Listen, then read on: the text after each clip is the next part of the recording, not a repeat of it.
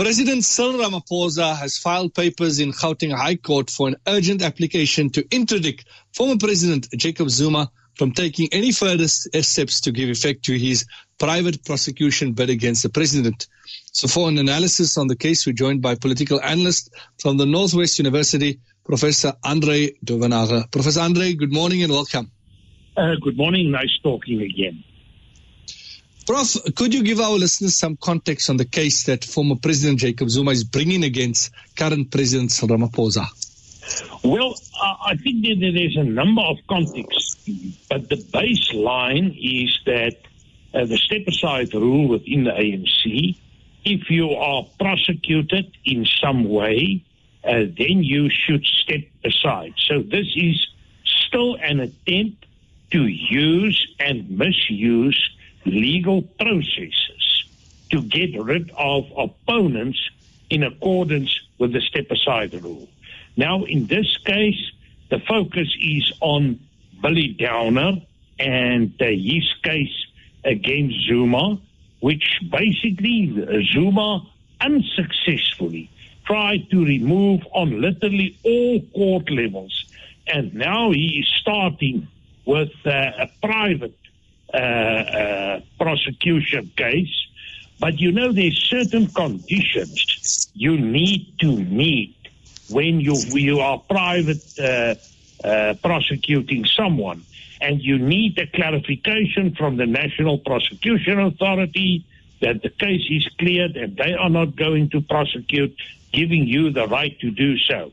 And the Ramaphosa camp is arguing that this position is not clear, that basically Jacob Zuma is misusing the court system to obstruct forms of justice, which I believe is the case.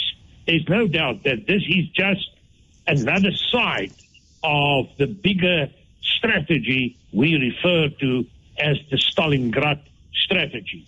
And as far as the cases against Billy Downer is concerned, I haven't seen any substance. And the court has not given any substance to this in any way during all the efforts. Now, Ramaphosa is implicated in this as well. And my take on it is that it's not going to be successful. They will buy time. And I think Ramaphosa is, and I'm not a legal expert, but I think Ramaphosa is likely to be successful in his counter on this offense. You made reference to Billy Downer, and also there is the reference to the journalist Karin Morgan. So what is her role in this? Well, her role was that she did communicate some information Zuma said has to do with his personal health. And that was part of the bill. She received the information from Billy Downer, and she communicated that in public. This is making her part of the bigger problem situation. So that is the connection. But as I mentioned earlier to you, there were a number of court cases on this matter. And all the levels of courts and the appeals, all of them were unsuccessful as far as this case is concerned. So I cannot see Zuma being successful. He didn't follow the right procedures. He need to work through the National Prosecution Authority. This didn't happen. That's the one side thing. The other thing is the substance and the merit of the case. His aim is absolutely clear. He would like to remove Billy Downer because Billy Downer is the guy who knows all the content of the case against Jacob Zuma. And in that sense, he's a big risk for him.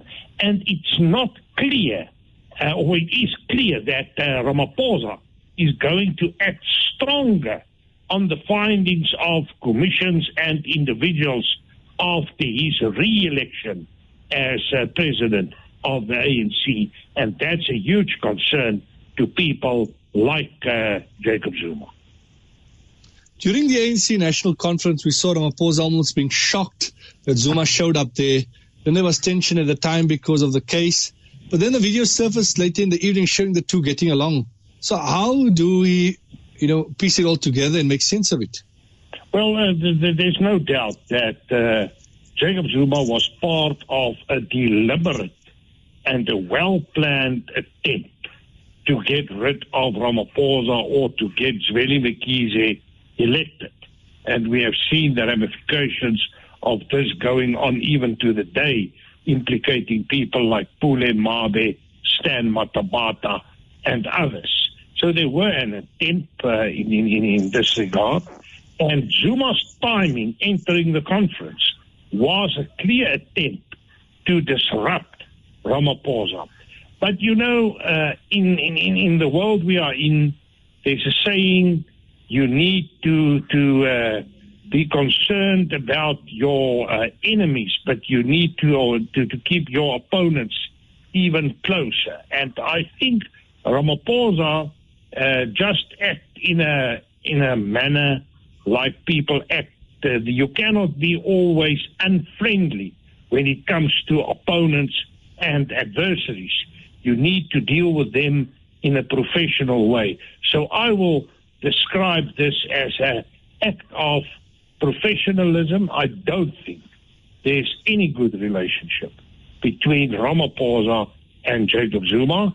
But as we know, in politics, power and influence and interest are more important than friendship.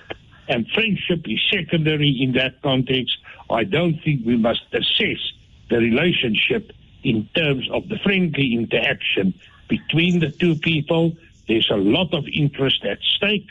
This is a major battle. That's why we are talking about court cases and counter-court cases. Yes, certainly. We'll continue watching out for that. Professor Andre, thank you very much for your time this morning. Thank you, sir. Go well. Bye-bye. And that's Professor Andre Druwenaga giving us the context behind which former President Jacob Zuma has interdicted or the charges that he had brought against Ramaphosa, and Ramaphosa has filed papers for an urgent interdict in this regard. Stay tuned to Sabah al-Muslim.